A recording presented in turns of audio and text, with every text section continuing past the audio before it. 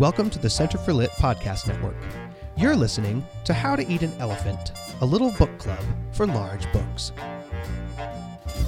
Have you ever cast your eyes across a shelf full of classics and been driven screaming from the room by 500-page monsters with thick spines and important names?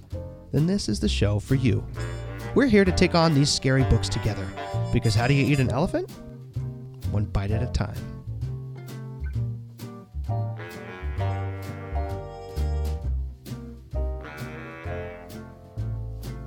Well, hello, my friends. Welcome back to How to Eat an Elephant. I'm your host, Ian, joined today by my co-hosts, Megan and Emily. Ladies, how are we? Great. I'm just laughing at you because you drop into this very particular voice when you start our podcast that's like a little bit lower. It's like, this is Fireside Chats with Ian. And I absolutely love it. It gets me ready for the podcast. You know, we do what we must. The sultry sounds of your voice. Yeah, it's a little sultry. You have a beautiful voice. I think you should lean in. See, I don't know if that's true. I feel like I have to find a way to make it low and round and rich. Otherwise... See, I knew you were thinking about it. It's going to be all nasally and strange up in here. You do not have a nasally voice. Well, I'm glad you don't think so. He's still trying. I'm not. Oh my goodness. Oh no. We're going to start this podcast by trying to make Ian feel as self-conscious as possible. I'm sorry, I didn't mean to. If it will make you feel better, I'll throw myself under the bus here at the beginning of our podcast. Yes, I think it would. Well, it's okay, good. It's like tangentially related to our study of Les Mis, so I feel like it's a good opener. I was having a conversation with someone last night, and I alluded to the fact that we do this podcast and that the three of us are technically supposed to be, using our English degrees to study this work and provide a little context to help people understand what this book is about. And, this person was listening to me and ready to believe that I was an expert on this field. And so he asked a couple questions about context. And I then launched into a long conversation about Romanticism and the Enlightenment and how the two, periods influenced each other, and that there was like a pendulum and these ideas were changing. And I mixed up the order of those two movements and then made a very convincing case that they were the way they were. And then I had this niggling fear on the way home that I had them backwards, and I did. Wait, you gave a speech on these two literary periods and talked about the transition from one to the other backwards? Yep. I sure did. Okay, here's an interesting follow-up question. Myself and everyone else. Yep. Did it work? Well, no, it definitely, there was a reason I was worried on the way home. The truth is, Romanticism emerges after the Enlightenment, right? So there's like a focus on reason in the Enlightenment, and Romanticism is a swing the other direction. Man is more than just his cognitive faculties. Let's not forget his passion and his emotion and his response to the world. Fairly sure now, after more reading, Romanticism does come second, further into the 18th century, right? Yeah. Well, now I'm concerned. I don't know. I would confirm it, but I need to go look it up. I mean... Well, I had it completely backwards, and it was embarrassing. So yeah, if the rest of you are confused about that as well, I encourage you to go and read, and please don't, disbelieve everything we say. But I don't know that I would call myself a true expert now. Podcasting isn't about getting the facts right. It's about being confident as you say them. Well, I sure was confident. It makes sense. In our section today, things get a little confused time period wise. We move through a series of philosophical opinions quite quickly, and some of them are backwards looking, and some of them are forwards looking, and some of them are the past re-emerging and taking a new form, and it makes sense. Cherry-picking things from the previous movement. Yep. Yeah, if we are going to dive in to talk about the book now, it struck me over and over again how, despite the fact that he's talking about ideas that are firmly rooted in his own era and in the one directly preceding it, he's also painting a really accurate picture of tons of people that I know personally here today in 2023. I mean, it's the ebb and flow of political opinion, the way that it's tied to people's stations in life and their age, just stirringly and poignantly and specifically painted in a way that's all kinds of universal and human. The old men of his era sound a lot like the old men of mine. The young men of his era sound a lot like the young men of mine. And there were times when I thought, does he know so-and-so? Because so-and-so talks just like this. Yeah. I think that's really true. That's funny. Even the young men who adopt the old men's ideas, I know some of those guys too. Oh, yeah. Oh, they're at our beloved alma mater is lousy with them. I mean, they're everywhere. So where does our reading for the day begin? Because like you said, we're going to hopscotch around a little bit, right? We sure are. So we are further introduced to Marius's grandfather, who we spent some time with in our last reading. You're right. Again, Hugo says, okay, now let's talk about Marius. Never mind. We still got to talk about his grandfather some more. I'm going to confess just right here out loud on the podcast that this section was so long. For a lot of reasons, it felt longer than usual, content-wise. But it was so long that I have forgotten where it begins. So I am currently looking back in the book. Oh, no, I got it. I remembered. It actually doesn't focus long on Monsieur Gillenormand. He actually is kind of a jumping off place to talk about Marius's father. So at the end of the very short Salon chapter, we hear about the Brigand of the Loire, and that's Marius's father, and we get the whole history. Megan, what an accent. I know. Look, I actually did some reading in French today. Voila. It's resurrected in me. So we find out that Marius's father was, even though his grandfather calls him a brigand or a bandit, that he was actually highly accomplished in the Napoleonic army and was at all of the important battles and highly distinguished himself and was made a baron on the field. Connections are made that remind us that this is the same man that Thénardier, quote unquote, saved, and that now he has returned and has been cut off from visiting his son because of the change in regime and because of his father-in-law's opinions about politics. The restoration. Yeah. Yeah, and he does all of this describing. I thought it was really poignant, by the way. Like, I think the idea of a man who literally saw the entire, well, at least on his continent, the whole world, right, at the time, and was involved in every single important moment was spectacular to read. But I think he does that specifically in order to lionize him in Marius's eyes and to make the figure of his father and the figure of Napoleon the same person. Right, to twin those ideas and to emphasize Marius's youth and his unmoored philosophical ideas. Did you guys notice that trend spidering along? Yeah, are you kind of consolidating the two chapters together? Marius, as he comes to terms with his dead father's significance in his own life, right? Yeah, exactly. And well, I don't know. Again, back to the theme I was talking about earlier. Hugo is describing youth and is describing a developing mind. And I don't know if I'm going to be able to find it right now, but there's a passage where he describes the pitfalls that are possible on the way to enlightenment. Mm-hmm. Those aren't the words he uses. Do you remember what I'm talking about? I know what you're talking about. Yeah. I don't remember his exact words either. More or less, if I can sum up, he says that a young man, as he's in the process of acquiring a philosophical stance, has to exaggerate it and make it as extreme as possible in order to get his mind around the ideas. But that as he does that, he is going to fall into error. And I mean, no truer words have ever been spoken. And I think it's a brilliant and a beautiful setup to meeting the ABC Club later on in our reading section for today. Well, I think it might be important to go back a couple of pages and notice that we don't actually hear about Georges Pontmercy, who is Marius's father, on the battlefield first. The first we hear of him is, of course, from the grandfather. He calls him a brigand, as Emily said, a bandit of the Loire.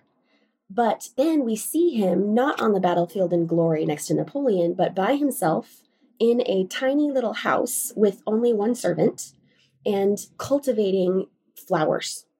I think that there were so many callbacks to the original character, our very first character that we met in the story, who lives alone in his house with one woman to take care of him, and who loves to walk in his garden and appreciate created things as he imitates his creator.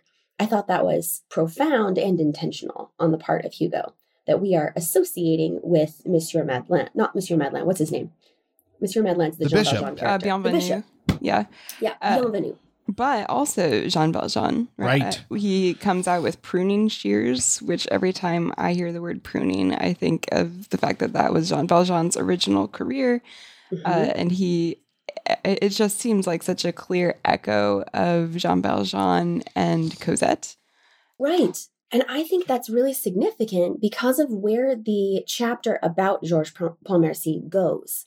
In the end, because of the political differences between him and his father-in-law, he allows his son to be taken away and raised by his grandfather, and he's not even allowed to ever see him. He never gets to meet him. Right.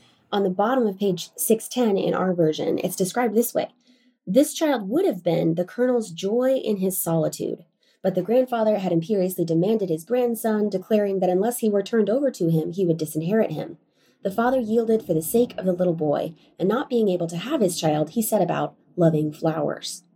So even that little phrase, the child would have been the colonel's joy in his solitude, harkens back to Jean Valjean finding such joy in loving little Cosette. I think we're definitely supposed to see a foil building here. Only this man it has been taken from him. He's bereft of the comforts that Jean Valjean is given. Yeah, there are different kinds of bereft, though. And the other comparison that's drawn, again, Megan, between Bienvenue and Pontmercy is the passage about priesthood and soldiering being the same profession, right? Where one man gives his life for his country, the other gives his life for the country hereafter, or something along those lines. And I thought that was really beautiful, too. Bienvenue does not appear bereft, despite the fact that he has been signing away every penny he makes his entire adult life. He's contented instead, and it's because he's been called to a mission of sorts. And so I wonder if Pontmercy, I don't know, what do you make of the contrast between those ideas? Well, I definitely see a contentment in Pontmercy's situation that's similar to Bienvenue's. I don't know if the reason is the same, but there's a line that says he thought he was sacrificing himself alone. And so in that he was happy. He didn't know that this was going to cause problems for his son. He thought his son was saved, wasn't the one being sacrificed. And so there was some joy to be found in caring for his flowers and sacrificing only his own happiness. Maybe that kind of salvific sacrifice is a constant between the two of them. The grandfather doesn't come out of this description looking very rosy, does he? No, he does not. He becomes pretty much a villain in this section. But Marius, for his part, is raised to hate the idea of his father, to think of his father with shame. And I thought that's the worst crime that the grandfather commits. Yeah. Yeah, and to think of his father as a political idea rather than as a person. And that, I think that idea is large in this section as well, even in the minute descriptions we get of each one of the personalities in the ABC Club later on. And I'm not trying to leap us forward, but how many ills in this novel are going to come down to looking at a person based on their political position instead of based on their humanity. A lot, it seems like. That there's an aside that the curé who sits in the spot where Marius's father used to observe him in the cathedral, he says that to Marius, right? He says some people take these political ideas too far. I think you're right that hangs over the section. And he continues to confuse his father with Napoleon. So is this a good thing for Marius? I mean, it's a difficult question because it frees him from from the little insular community of his grandfather's salon, right? You mean the discovery of his father? Yeah. Yeah, and even though the pendulum swings too far in the Bonapartist direction, maybe, I don't know. It seems like this awakening of Marius's definitely pushes him in the direction of a more satisfying plot. Well, and he takes possession of his own mind. He's not just a parrot of someone else's ideas. The struggle that he faces as he tries to find those ideas for himself is very relatable.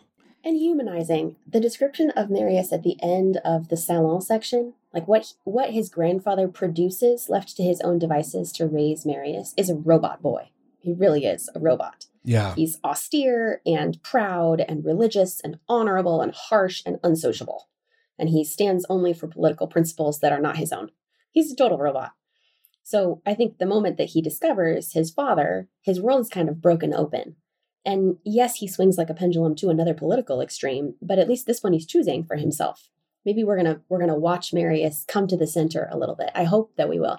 Kind of strange though that one of the things Hugo is going to use to bring our little political fanatic to the center is a group of radicals. Yeah. Yeah. I actually kind of wonder if he already passed through the center and is now going to the other extreme.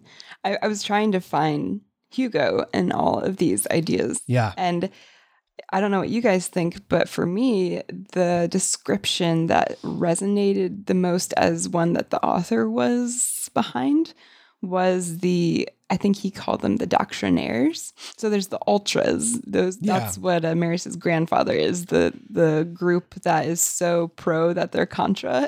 Yes. But then he said another generation rose up who were younger and who were conservative, believed that they should honor, they said something like the fleur-de-lis as well as the N is our heritage and we must embrace both to understand France. And that seemed, I don't know, as he was talking about that and as he was talking about Marius adopting Bonapartist ideas and seeing that Napoleon was not a god, he was a man with flaws, but that he was the incarnation of France and he was the people man like Jesus was the God man. Right. And that he spread French ideals. He made France like more French. Put it on the map of Europe, essentially. That all sounded very sympathetic to me. I think so too. That section that you're referencing, I think the conclusion of that paragraph sums it up. He says, "They are our patrimony, the fleur-de-lis and the N's. What is gained by diminishing it? We must not disown our country in the past any more than in the present. Why not want our whole history? Why not love all of France?" That definitely feels like a Victor Hugo calling out to us rather than some character in his story. Yeah, I want to learn more about his own personal political opinions. I know he says here that he's observing what happened in the century and he has to relate this, especially because his mother was a royalist. So I don't know. I don't know where he falls. I mean, I do think that in the end, the most important thing is the thing that Ian said, that it's the political ideas are all well and good, but if they are adopted and to the harm of, the people, we're not progressing at all. Well, yeah. And I guess my question is Hugo going to give us in his own politics an idea that progress is possible and if possible, a good? On the one hand, he parodies conservatism. I mean, that from a little bit earlier in this chapter, we've been talking about conservatism, conservative was nearly their entire dictionary. Speaking of the ultras, to be in good odor was the point. There was, in fact, something aromatic about the opinions of these venerable groups, and their ideas smelled of Indian herbs. It was a mummified world. The masters were embalmed. The valets were stuffed. Right? So he's got this idea of conservatism as backwardness. And I think it's because he's talking about the social order as much as he's talking about the position of France internationally. But as he paints all of these varying kinds of progressive Reformation ideas, they all sound as ineffective as the conservatism. Right. And in fact, we know already, because this is a famous story, we know how some of these revolutionary ideas are going to end in death, in the murder of innocent youths. Right. So I don't know. I'm struggling, like you said, Emily, to identify Hugo's stance in all of this. Well, there was a line that caught my eye, and I think it's actually at the beginning of the next section when he's describing the ABC Club, which I never really understood why they were called the ABC Club, and now they're the ABC Club, right? Of the abased, championing the abased. Yeah, the way that the French pronounce the letter names actually is significant. They don't call A, they call it A, and B, and C. And if you put all those together, ABC is a French word that means the debased. But also they use it to, yes, exactly. they use it to mask themselves as a society that promotes the education of children, which is, ironic. Right. Because they themselves then become the children. Yeah. But let's see, I want to find it. Here it is. It's on page 641. It is the very first page of book 4 of Marius. And it says, other groups of thinkers were more serious. Here they fathomed principle. There they attached themselves to right. They longed for the absolute. They glimpsed the infinite realizations. By its very rigidity, the absolute pushes the mind toward the boundless and sets it afloat in the limitless. There's nothing like dogma to produce the dream. There's nothing like dream to create the future. Utopia today, flesh and blood tomorrow. And I think that seems very complicated to me because I do hear Hugo saying that in order to achieve progress, we have to fix on the ideals and we have to understand the utopia before it becomes flesh and blood. But the presence of blood there, signals to me the fact that these are bloody ideas. They were the first time in 1789, and they're going to be again here in 1827. So it seems like a double-edged sword. And one of the things about the way he characterizes the ultras is that these kinds of ideas, or maybe it's just this attitude to take with one's ideas, I'm not really sure, but it flattens the world. So there's a line where he says, the sense of the grand was lost, as well as the sense of the ridiculous. And I can see in the ABC Club, we're going to get the sense of the grand, right? I mean, they're all taking themselves so seriously. And on the one hand, it's ridiculous and young. On the other hand, who's to say that the ridiculous isn't sometimes grand? And maybe humanity and society needs that. So I can definitely hear him yearning for an earnest expression of one's ideas rather than a reserved and therefore shallow version. Well, yeah, he says something like the ultras ridiculed the century and therefore did not have to understand it. Right. So even in adopting a ridiculous position in search of truth, at least you're not ignoring the problem. Did anyone, I don't know if we're going too fast, but did anyone, when we jumped from the conversation about Marius to the ABC Club, did you hear the like, ba-bum, ba-bum? The transition in the music? Yeah. Red, Absolutely. the blood of angry men. Here we go. We're gearing up, you guys. For those of you who are confused, though, or who maybe, I just want to say, for those of you readers who maybe looked at all of these little digressions, not little, gigantic digressions, off into various fields of politics, for those of you who maybe quit or said, I'll catch you guys next time, quick plot note, Marius finds out who his father was, learns that his father really did love him, dives off into Napoleonic history, idolizes Napoleon and his father, and runs away from home with no money. Yep. And so when we find the Friends of the ABC, or the ABC, he gets off a coach in the middle of nowhere and happens to be in their neighborhood, and they see him as a young and likely convert to their mission and draw him in to their group. So he's basically their drinking buddy now and is going to partake of all of their ideas for the 2 chapters that we experience. And it's a new reality to him because he's grown up in a world where it's either Napoleon good, like his father, a Bonapartist, or Napoleon bad, a royalist. Mm-hmm. And here he comes upon a group that says Napoleon bad, but not because he was a royalist. Mm-hmm. We say no to all emperors. I am beginning to wonder if Napoleon is supposed to be kind of a figure or a symbol of fatherhood. In the story we talked about a couple minutes ago, we talked about how Marius confuses his father with Napoleon and politicizes his father. Right. But he moved from the rehabilitation of his father naturally to the rehabilitation of Napoleon. Right. And that's a politicization of a person, which is wrong. But I wonder if you can move from the other direction as well, which is that Napoleon is more than just a political ideal, but he is kind of the father of modern France and has to be reckoned with for good or ill in some way in order to understand the century. I think that's certainly true. Yeah. Yeah, it's really interesting to read this characterization of Napoleon alongside the one that we got in War and Peace. Yeah. Right? I get the sense they're both true. That's the interesting thing about it. And maybe it's just that Hugo is a great novelist and a great interpreter of human nature, but both sides of Napoleon appear to be there and appear to be equally supported by the history. On the one hand, he is grandiose and has a heightened sense of his own importance, and with the flick of a finger sends thousands upon thousands to their deaths. Right. Right. He's a despot. On the other hand, he is unequivocally one of the most powerful personalities and one of the foremost geniuses of his era.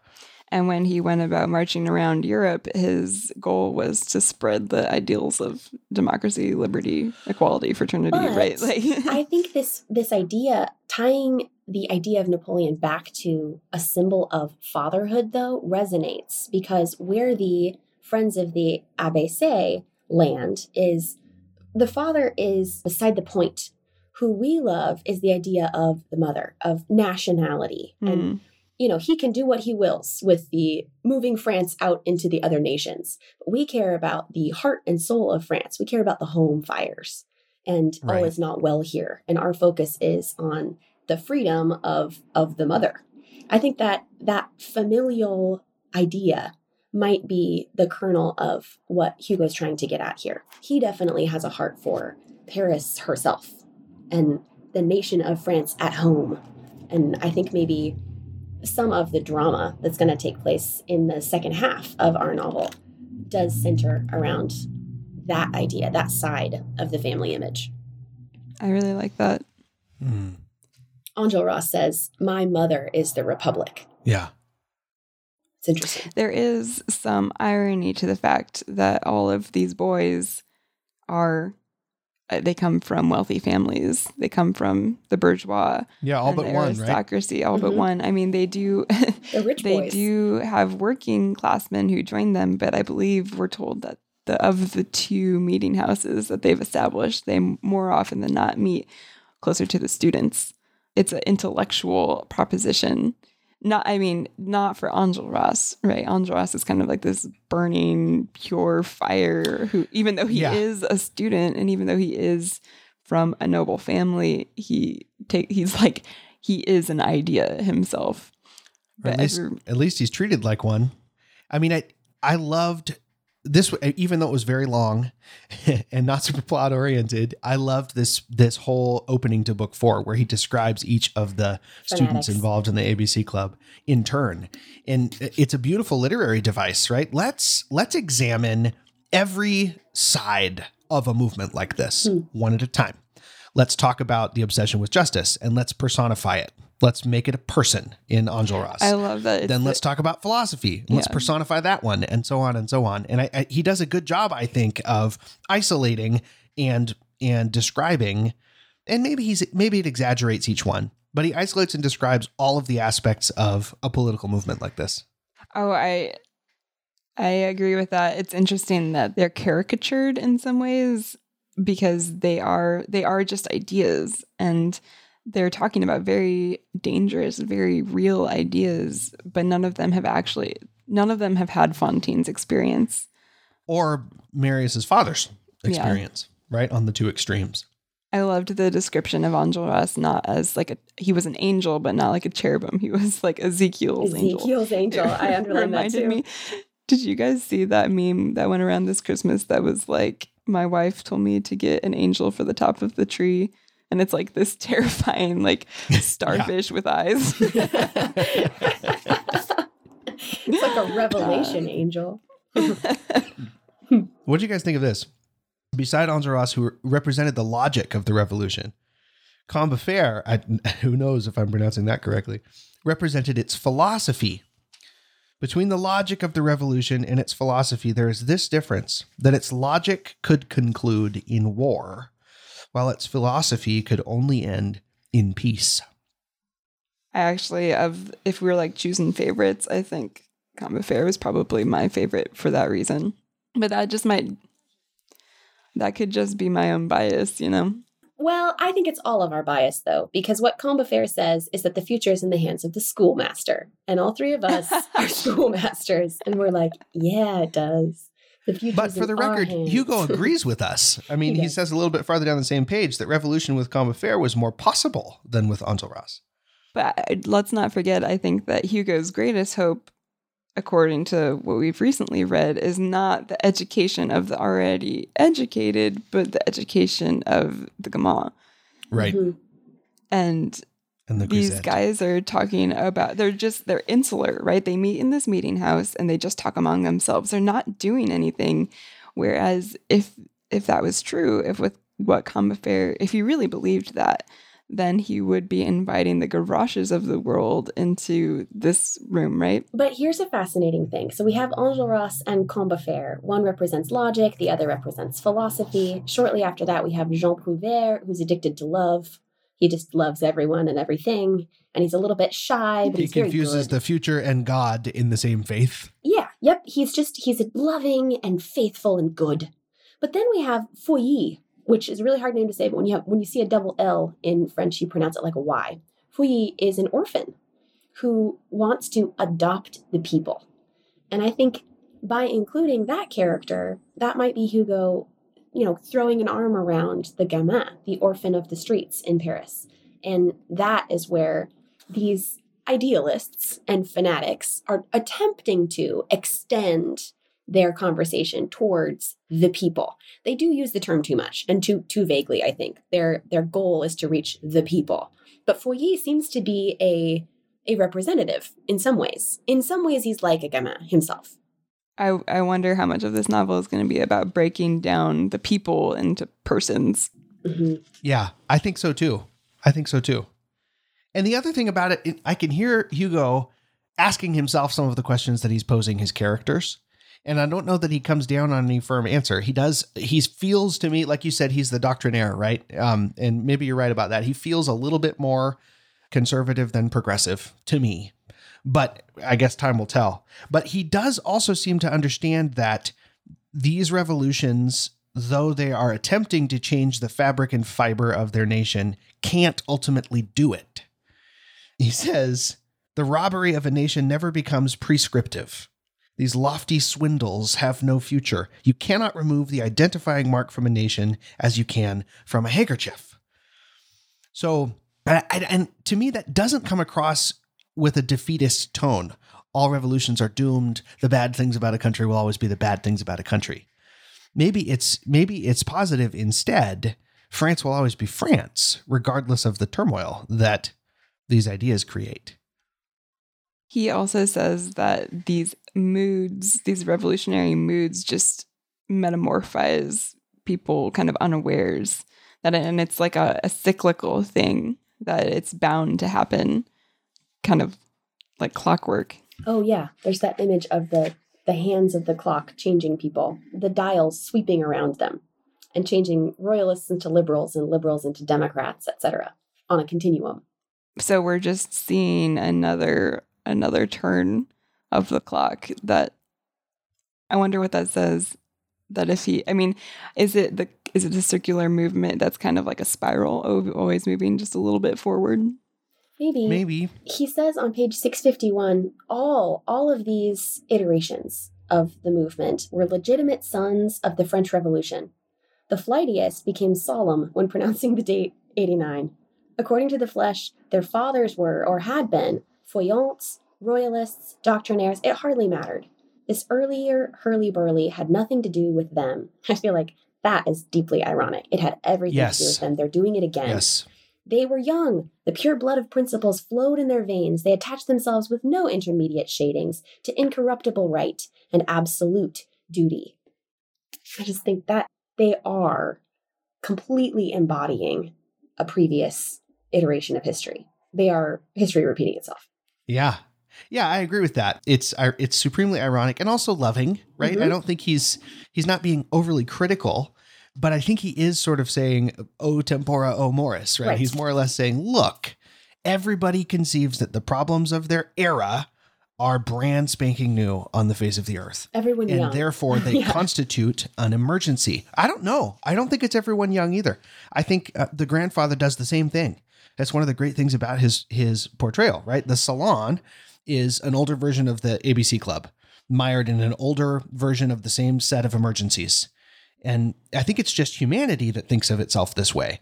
We are standing on the cusp of history. The next thing that happens is the most important thing that has ever happened. And Hugo sort of says, oh, my children, that cannot possibly be true. And he uses big ideas to talk about it, and he uses mundane ones. Like, for example, the national debt. Did you notice that? One of the issues that the ABC Club calls to witness their cause is, look how high the national debt is. Look how high it was back in this other. I mean, how many times you had that conversation with your grandfather? Yes. Right? How many times? With our grandfather, the same, quite a few. all the time. I mean, I just think that one of the impacts of Hugo's novel, and maybe this is true of great literature in general, is that it soothes anxiety in the reader by saying it has always been the way that it is now. And Hugo, at least, seems to be saying, even though it has always been the way that it is now, there are truly good, truly compassionate, truly loving people. And those people are going to be the salvation of the nation. Capable of heroism and good. And even if their ideas are a little misdirected, they are committed and they are honorable and loyal, and there are good things about these people. But also it is tragic, though, right? We're told from the very outset, even for those of us who don't know what's coming, that this is not going to end well for these young men. There is a consequence to these ideas. There's something sobering about that, too. Where are we told that? I was actually looking for a line of foreshadowing or some foreboding. Obviously, I know the story from watching the musical time and again. Mm-hmm. I feel like it was I don't know if I underlined it. I think it was at the beginning of book 4, towards the beginning, right when he's introducing the young men. Some kind of dubious phrase. Let's see. It's page 643 at the top. Most of the friends of the ABC were students in close association with a few workmen. The names of the principals are as follows. To a certain extent, they belong to history. Enjolras, Combeferre, Jean Prouvaire. I'm not going to say them all. These young men constituted a sort of family among themselves through friendship. All except L'Aigle were from the south. It was a remarkable group, vanished into the invisible depths behind us. At this point of the drama, it may be useful to throw a ray of light onto these young heads before the reader sees them sink into the shadow of a tragic adventure. There it is. Plenty foreshadowing for anyone who wants it. No kidding. And again, the sink into the shadow, the drowning man. It's another fall that we're witnessing, just like Fantine's, just like Jean Valjean's. Okay, so I don't mean to back us up, but the one member of the ABC Club that we didn't mention much yet is Grantaire. And Grantaire is the only non-idealist in the room. He's to my mind, the most authentic of the young men in the room. And he gives an impassioned, drunken speech. And one of the great things about drunken speeches in great works of literature is that drunk guy is more articulate and eloquent than any of you, because really it's Victor Hugo riding his hobby horse. And it's a great speech. I would encourage you to go back and read it again if you kind of started skipping along going, goodness gracious, this guy's long-winded. Yeah, don't do that. And yet, read it out loud. It was really, really good. Yeah. But his conclusion is the conclusion of the preacher in Ecclesiastes. He goes throughout the nations of the entire world and says, it's all the same. What great nations offer us as our national identities is war. That's what they all offer us. And there's not a dime's worth of difference between them. And the cultural differences are just masks for the fact that there is trouble dogging nations. And so the solution is, drinking shops, eating shops, tavern signs, bar rooms, tea parties, meat markets, dance houses, brothels, rag pickers, tippling shops, caravanserai? There you go. Caravanserai of the caliphs. I swear to you, I am a voluptuary. I eat at Richard's at 40 sous a head. I must have Persian carpets for rolling Cleopatra naked. Where's Cleopatra? It's you, Luzon. Good evening. Right? This is what the preacher in Ecclesiastes says. Vanity, vanity, all is vanity. what life is for is eating and drinking and making merry with your friends. Except, I mean, I have to say there is a small difference, which is that he also says, the preacher in Ecclesiastes says, enjoy the wife of your youth, and yes, et of course. But I'm serious about it because there is some objective good in life according to the preacher, and I do think that Grantaire is supposed to be a nihilist. I agree with you. I think you're right. The point I was making, however, stands. It isn't that everything is ideology and you have to pick one, because he's presented us with a room full of extremes, right? Enjolras is the extreme devotee of justice. Combeferre is the extreme devotee of philosophy, and so on and so on and so on. And I think in Grantaire, even though he's a wastrel, and you're absolutely right about that, he is presenting us with, or we could all just be people. It isn't necessary that man define himself by his political affiliations. Right. I would say I don't know about the nihilism, because he does come down on a truth, an absolute truth. He says all these ideologies separate mankind from one another. And what I see as the truest is that man is wicked. Man is deformed. The butterfly has succeeded. Man has missed. God failed on this animal. So that is a statement of an absolute. Mankind is deformed, and it draws everybody together and tosses them out the window. I mean, maybe that is the definition of nihilism. Everything is bad. Let us toss it. But he isn't abandoning all absolute statements of truth. He's just saying, my statement, my ideology, where I stand is, this is a mess. Mankind altogether, universally, is a mess. Well, and I think the interesting thing, if we are taking these guys as symbolic of strains of thought, is that is the man who idolizes Enjolras. That's the man who looks at justice yearning for it to be true. He's not sure it is true, because when he looks around, what he sees is all these nations are exactly the same.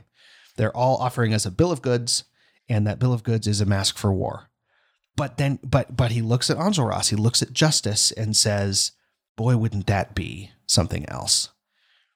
At the very least, Hugo's painting something true, I think, in that relationship. What do you think, Emily? You're over there ruminating. I can see it. Yeah, I'm just chewing. I do think that it's still an ideal. They're all an ideals. And the problem is that they don't touch down on any kind of reality. And until he grabs the serving maid around the waist. Yeah. But even then, she represents Cleopatra to him in the moment. He has not come down to her. She represents naked Cleopatra. For rolling Cleopatra naked. That's such a great line. There were a lot of laugh lines in this section. I guess I'm just waiting for Hugo to maybe show his hand, and maybe he doesn't have a hand to show, and maybe that's the point.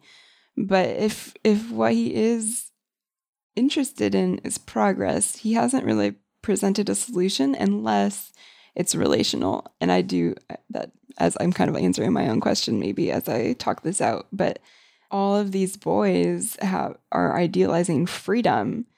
And that leaves me with practical questions like, okay, if everyone is free, who's going to be in charge? And will that be enough for you? Or will you still think yourselves slaves to the the elected representatives? Yeah. How far are you going to go with this? And how does this look?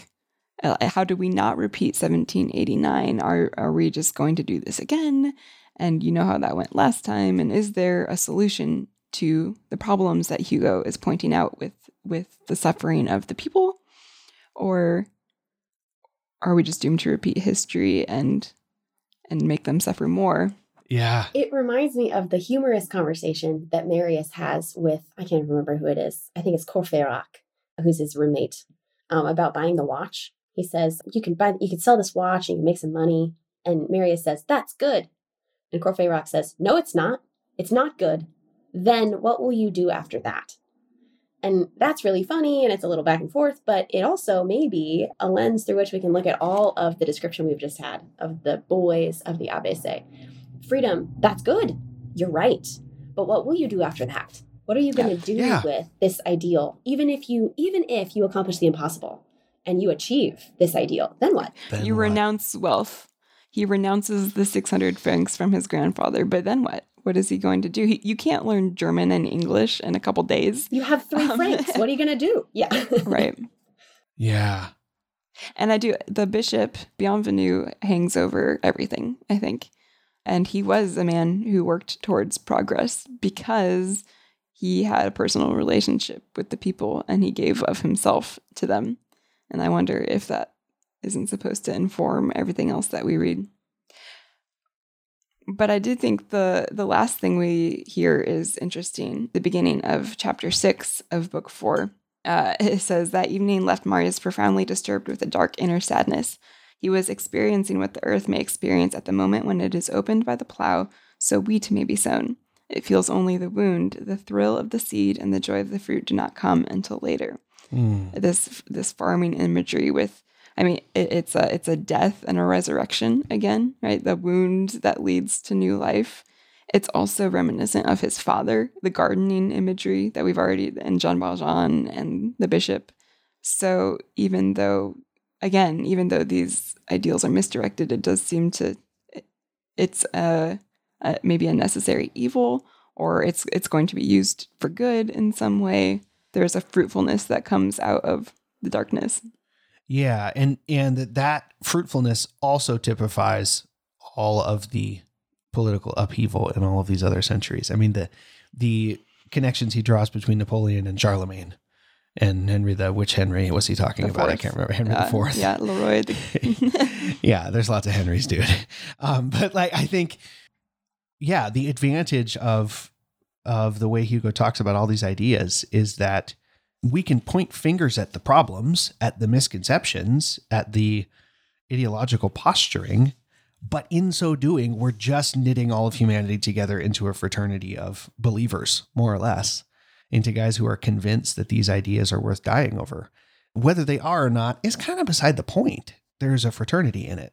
And I don't know, like you said, Emily, he's returning us to the relational aspect of all of these things. Except for the tragedy is, just like the Curé said, it's when it divides the people. And I do think that there is a note of tragedy in the fact that in order to adopt the love of his father, Marius has to reject the love of his grandfather.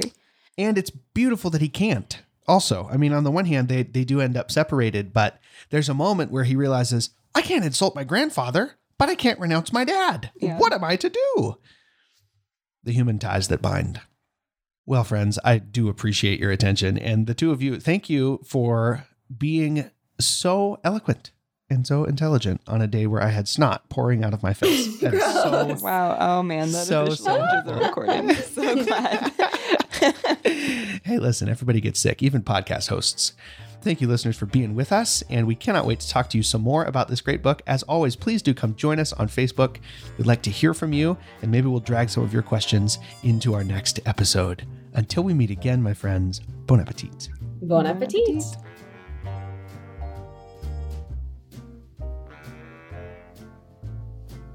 Want to follow along with our reading? You can find a link to the schedule in the show notes for this episode. How to Eat an Elephant is a part of the Center for Lit podcast network. Visit our website at www.centerforlit.com to find our other literary shows, resources, and our membership program, the Pelican Society, where you can get access to a variety of live discussion groups. You can also find us on most social media channels. Thanks for tuning in. Until next time, happy reading.